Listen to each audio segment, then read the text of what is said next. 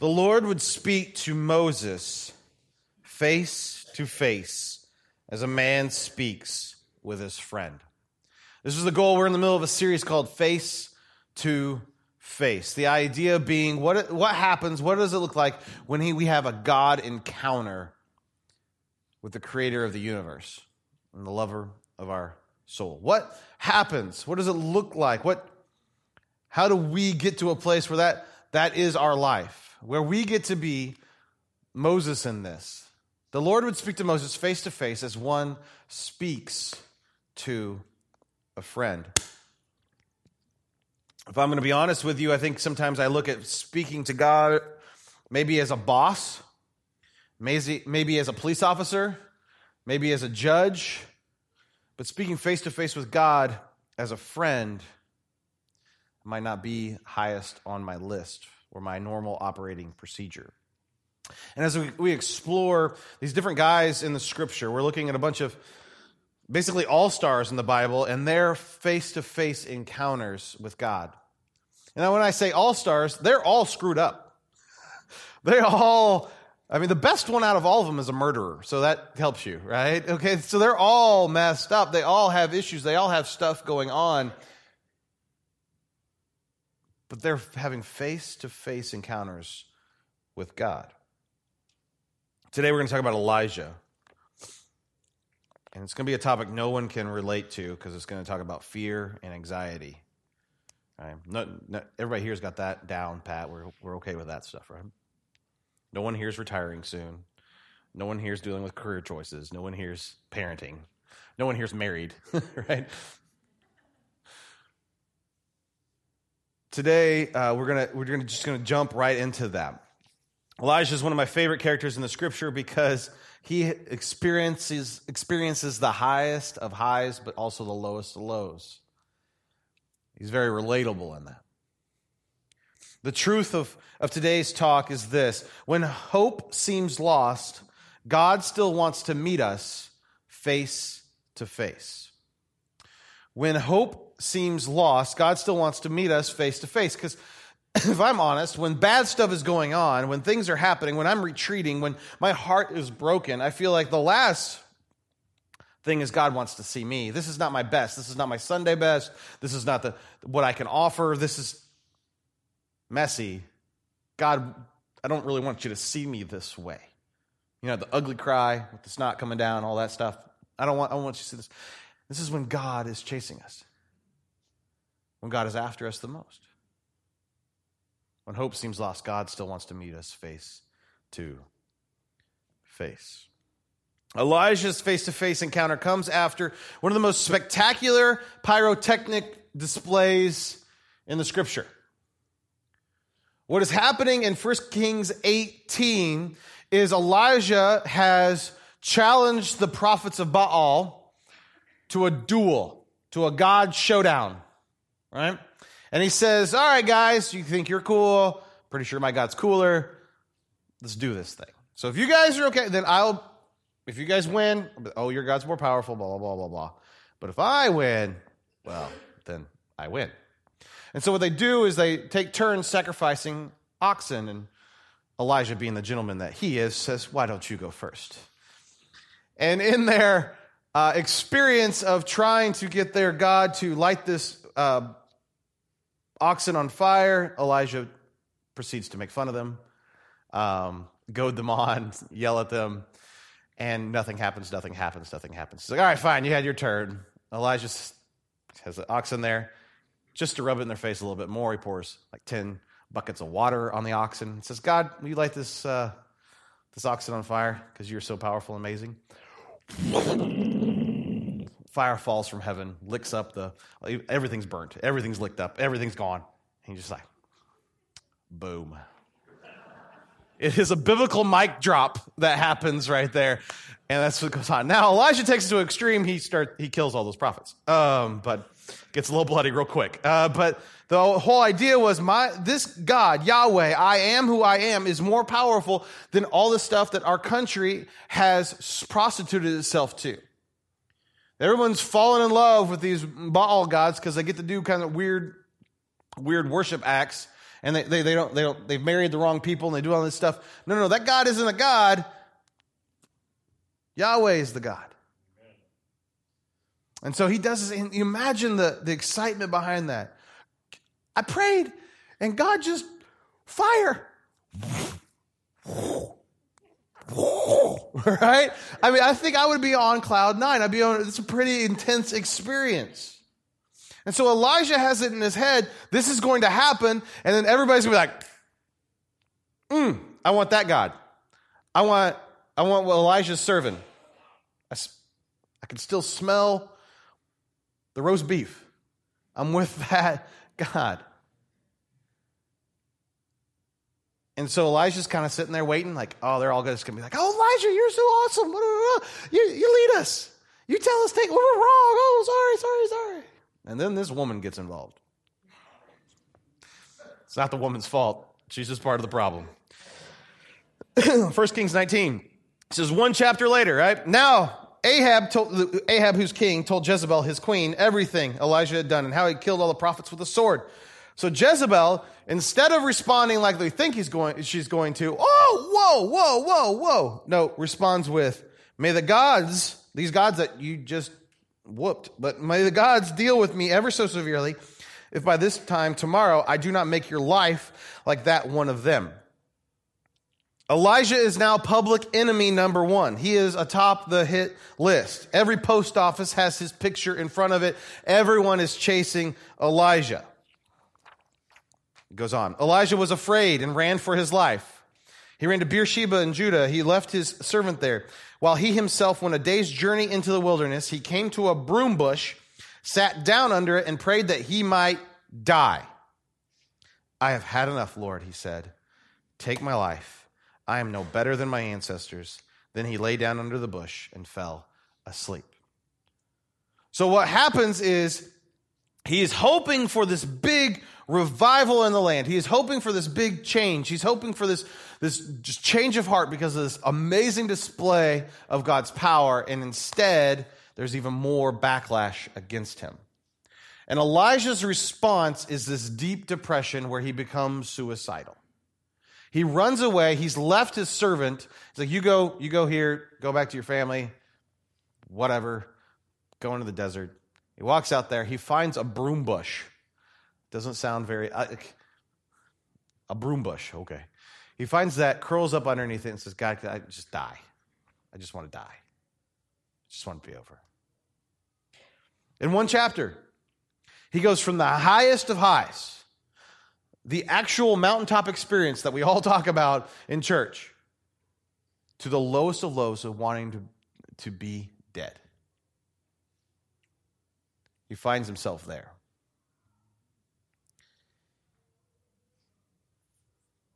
The story gets better. It starts out with this huge pyrotechnic display. But I think the story of God interacting with Elijah, even in his depression, in his suicidal thoughts, in the hurt, in the pain, in the frustration, is even more beautiful. In desperate times, when we run, God chases. In desperate times, when we run, God chases. We can't outrun God. So what's happening here? I should have had a map of Israel for you. If you have a Bible out, you can probably turn to the back in the map section, which was always my favorite in church when I was growing up. No offense, Dad, but study those maps. But Mount Carmel, where this battle royale is happening, is at the very top of Israel. Judah is basically 3/4 of the way down of Israel.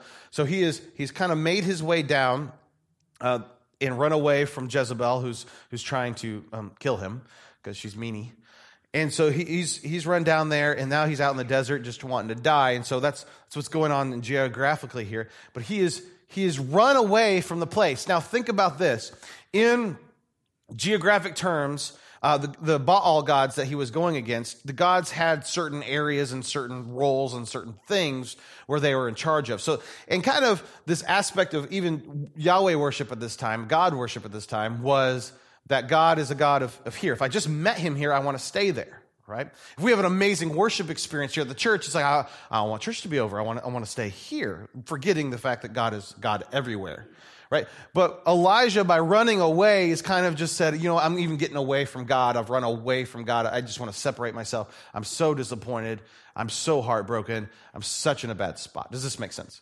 And so he's taking away all that, and he's running away from that. Something I think we often do when we deal with pain, we deal with issues. We just we run away from it. We're hiding under our own broom bush, whatever that may be. That may be at a bar or in our basement or whatever, but we have our own broom bush. But in desperate times, when we run, here's the beauty. God chases. We're dealing with such a hard issue today. I wanted to bring a little levity to you in this. So we're going to watch a movie clip, probably some of your favorite movies. I know it's my father's. Butch Cassidy and the Sundance Kid. We don't have that movie? You're killing me, Kev. You're killing me. Who are those guys?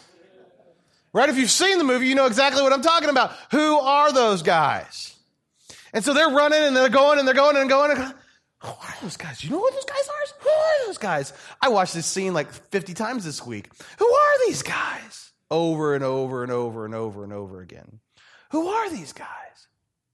And it's this idea of that posse chasing the guys over and over and over and over again. Chasing them through all kinds of stuff. Can you give me that waterfall clip by the time I'm there? Thank you. Because he's going, I don't have the other clip. Jared's going to be mad at me. Anywho. We'll see the magic of what Kevin can actually do in 20 minutes. You can't get it?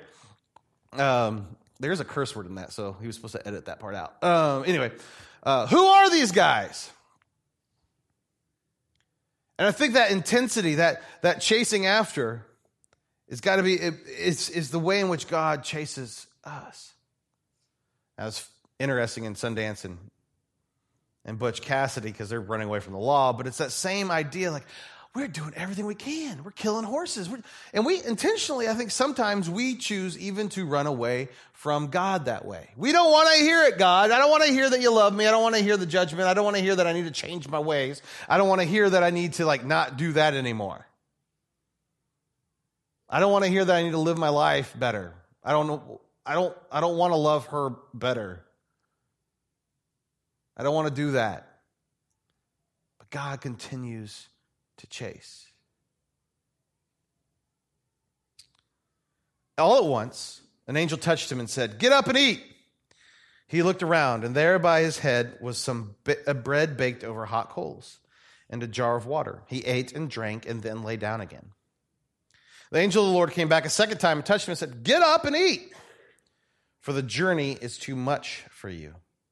So he got up and ate and drank. Strengthened by the food, he traveled 40 days and 40 nights until he reached Horeb, the mountain of God.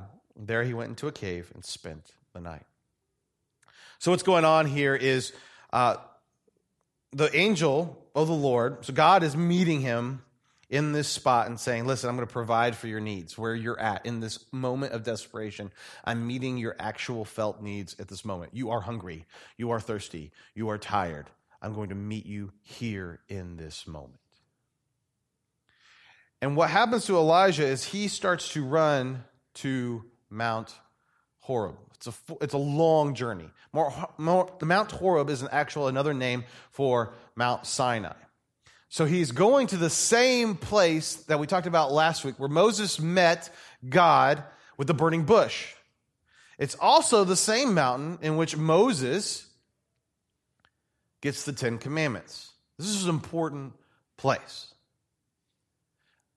So he is headed there. He finds a cave. It's really beautiful. They think they've figured out which mountain is Mount Sinai. There's landmines all around it because it's a place where it gets attacked a lot. But they think they figured it out, and they were walking through caves and crawling through caves, and they found Bronze Age etchings in these mines there of just two letters, E-L, which is El, and it's Elohim, which is Lord, which we find all throughout the Bible. And they think that it could have been Hebrew slaves crying out to God in their slavery in these mines at Mount Sinai. And that brings up a whole nother thought. The place in which these people were mining out precious minerals for someone else became the mountain where God meets them. Now think about that. In the lowest of lows, think about being a Bronze Age slave in a cave 2 feet wide, crawling around, and this is your death. Bodies were just left in there. If you died there, they just pushed you over to the corner and they walked out. And so out of the desperation in these darkest pits of life, people, I'm tired of chiseling out bronze or whatever I'm chiseling out, God, save me. And this is the same place that God meets them with the burning bush, that God meets them with the 10 Commandments, that God meets Elijah, hides him into the face. Isn't that beautiful to think about the symmetry in that? In the darkest, in the hardest, it's where God finds us. In desperate times, God provides. In desperate times, God provides. I think he provides this food, this bread. Wouldn't it be amazing to wake up and know that God cooked your dinner? Like, what? I'm going to savor this? So I don't know if it smells, tastes like a Hawaiian sweet roll or whatever that was. I don't know, but it's amazing to think about that God provides. And if we took time to tell stories of it probably could tell you stories, and people would tell us stories of God providing for you when that bill was due or this was happening. I remember this. I was 4 or 5 years old in California, and all of a sudden, all this produce would just show up on our front doorstep. It'd be the best strawberries you ever ate and all this stuff because we lived in like the beautiful fruit basket of California. But all of a sudden, all this food would just magically appear. And maybe you've been recipients of that, and maybe you've been givers of that, but in desperate times, God provides. And the word of the Lord came to him. What are you doing here, Elijah? What are you doing here? And Elijah's still cranky. He says, I've been very zealous for you, Lord God Almighty. The Israelites have rejected your covenant, torn down your altars, and put your prophets to death with the sword. I am the only one left, and now they're trying to kill me too. In desperate times, Elijah, and I think we need to do this too, gets real. There's no pretenses in this, right? Elijah's like, I don't even care that you're God Almighty. They're trying to kill me. Right? He's done. He's done. He's like, I'm already suicidal. It doesn't matter if God just, maybe he's trying to get a lightning bolt. I don't know what's going on, but he is not, you can feel the anguish. There's no pretenses. And sometimes I think when we start praying to God, even in our most desperate times, we're like, oh God, theeth, thoueth, areth, the greatest, we become a lispy British person. And we pray, we're not ourselves. We put all this stuff there. And God's like, no. Why are you here, Elijah? What are you doing here, Larry? Eric, why are you really here? And it's like, I'm going to choose to really tell you, God, they're trying to kill me. It's bad. Everything is terrible. Now, I've gotten on Elijah before when I've read this scripture about being whiny. But I think being whiny when people are trying to kill you, it's okay. But I thought this point of Elijah gets real in desperation. And some of us are still trying to be good Christian people and still, have our halo on, that we protect that more than our real heart cry of coming in contact with God. Desperate times, we need to get real with God. Then the Lord said to him, actually, I'll just read a lot to you. But never mind. The Lord said to him, go back the way you came and go to the desert of Damascus. When you get there, anoint Hazael, king of Aram. Also anoint Jehu, son of Nimshi, king over Israel. And anoint Elisha, son of Shaphat, from Abel Mahaloah, to succeed you as prophet. It's a good times here, right? Hey. See, what I've always done, this real talk. This is a reason people don't read the scripture. I don't know. Can I buy a vowel? What are you doing? Just read it fast and go. It doesn't matter. God's like, I know. I named them. It's weird. I apologize. It is what it is. Just go through it. Don't get frustrated with it. Just keep on going. So anyway, Jehu will put to death those who escape the sword of Hazael, and Elisha will put to death and who escape the sword of Jehu. Yet I reserve 7,000 in Israel, all whose knees have not bowed down to Baal, whose mouths have not kissed him. All right, have kissed these statues. So what God has done in this moment is said, listen, you are not alone. You are on this crusade to rid people of the Baal and Ashtoreth poles. I get it. Awesome. But here, I want you to anoint people who are going to help you, people of power, people of sustenance who are going to come alongside you. They are there. Go do this. And then he says, you are not alone, Elisha. There's 7,000 that are with you. You are not alone. I love it because not only does he submit to Elisha, because I know when you are caught in depression, you just feel so isolated. You feel like when you're under your broom bush, you really feel like you're under your broom bush, right? But God is saying, no. You got to get up. I'm giving you a mission and go do something. And you're not alone. He gives him a mission out of this. Out of the depths of despair, he says, go, Elisha. Go. I know everything you've been about. I know everything that's happened to you. I know all your hurts. I know all your struggles. I want you to go. A couple of things to pull from this face-to-face encounter with God. Face-to-face with God means admitting you don't have all the answers. I like to have answers. You like to have answers? I like playing Jeopardy and getting the whole row right? You're like, I'm smart. Alex Trebek owes me some money, right? Face-to-face with God means admitting you don't have all the answers. In 18, Elijah is pretty sure of himself. Actually, he's probably about one of the most cocky prophets there's ever been in this moment. When he's calling fire to heaven, he's like, oh, I got you. In verse 19, chapter 19, he is humbled because it didn't work the way he thought it was going to work. His first step of coming face-to-face with God and having this moment change the direction of his life is admitting he didn't have all the answers. It's one for us as well. Face-to-face with God means admitting you need others. Oh, I'm an only child. I could do it myself. I said it this morning. Jimmy tried to help me. I said, I'll do it myself. Admitting you need others. It's so hard. But God brings 7,000 along to walk with him. It sets Elijah up in a place where he's going to start teaching other prophets, changing a generation. Face-to-face with God means admitting you need others. And then finally, face-to-face with God means taking a different action. Do you have that other video for me? Okay. Face-to-face with God means taking a different action. And so back to Butch Cassidy and the Sundance Kid. If you go to YouTube, you can find these two really easily. Just Google, who are these guys? Butch Cassidy, and Google Waterfall Butch Cassidy and Sundance Kid, and you will get exactly what I'm saying, and you'll laugh. But for those of you who have seen the movie 800 times, then you know exactly what I'm talking about right now. So the guys, who are these guys, have chased them to a cliff with a waterfall.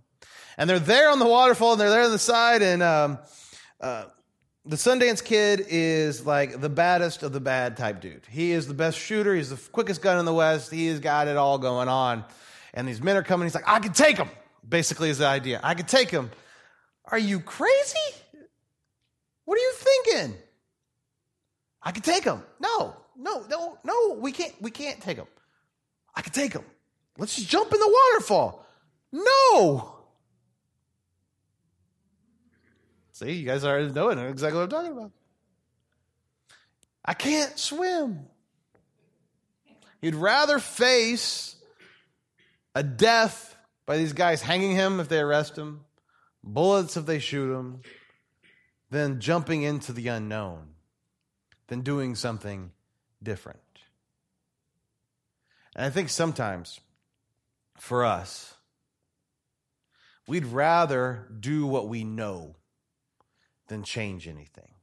We'd rather go back through our own behaviors, our own routines, our own comfort spots, as uncomfortable as they may be, than changing what we're doing and doing a different action. It may not require a huge action. It may require a small one. It may require jumping off into a waterfall. It may not. Today, some of you are hidden under a broom bush. Don't make the mistake of staying there.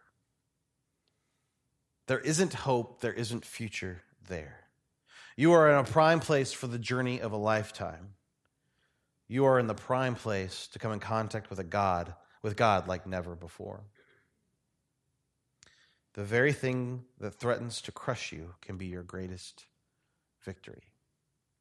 Face to face with God. It means admitting that you don't have all the answers. It means admitting you need others. And it means taking a different action. I don't know where you find yourself this morning, but I know I've needed this pounded into my head before. As a Christian, someone who's gone through deep and dark places. But this morning, wherever you're at, I want to invite you to come face to face with God. This morning, you would humble yourself. So the band's going to come up and play You Know Me again. That when they're singing this song, you know me. Every detail of my life. That we would pray, that we would think, God, will you meet me here in this pain? Will you meet me in this moment? Pray with me. God, thank you for this day. Thank you for this moment. Thank you for this time. God, I ask you to redeem me. I ask you to redeem us. God, right here, right now, I lay this pain at your feet. I lay my hurt. I lay my fear here. I want to walk away from it. I want you to take it. I can't deal with it anymore. Will you take this disappointment?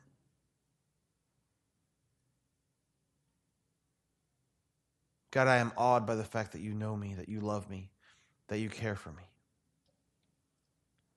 Lord, will you redeem me? Thank you for the blood of Jesus. Thank you for grace. Thank you for mercy.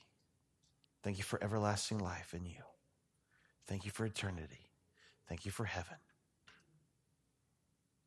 I know I don't deserve it, God, but thank you for it. Lord, we love you. We praise your name. Amen.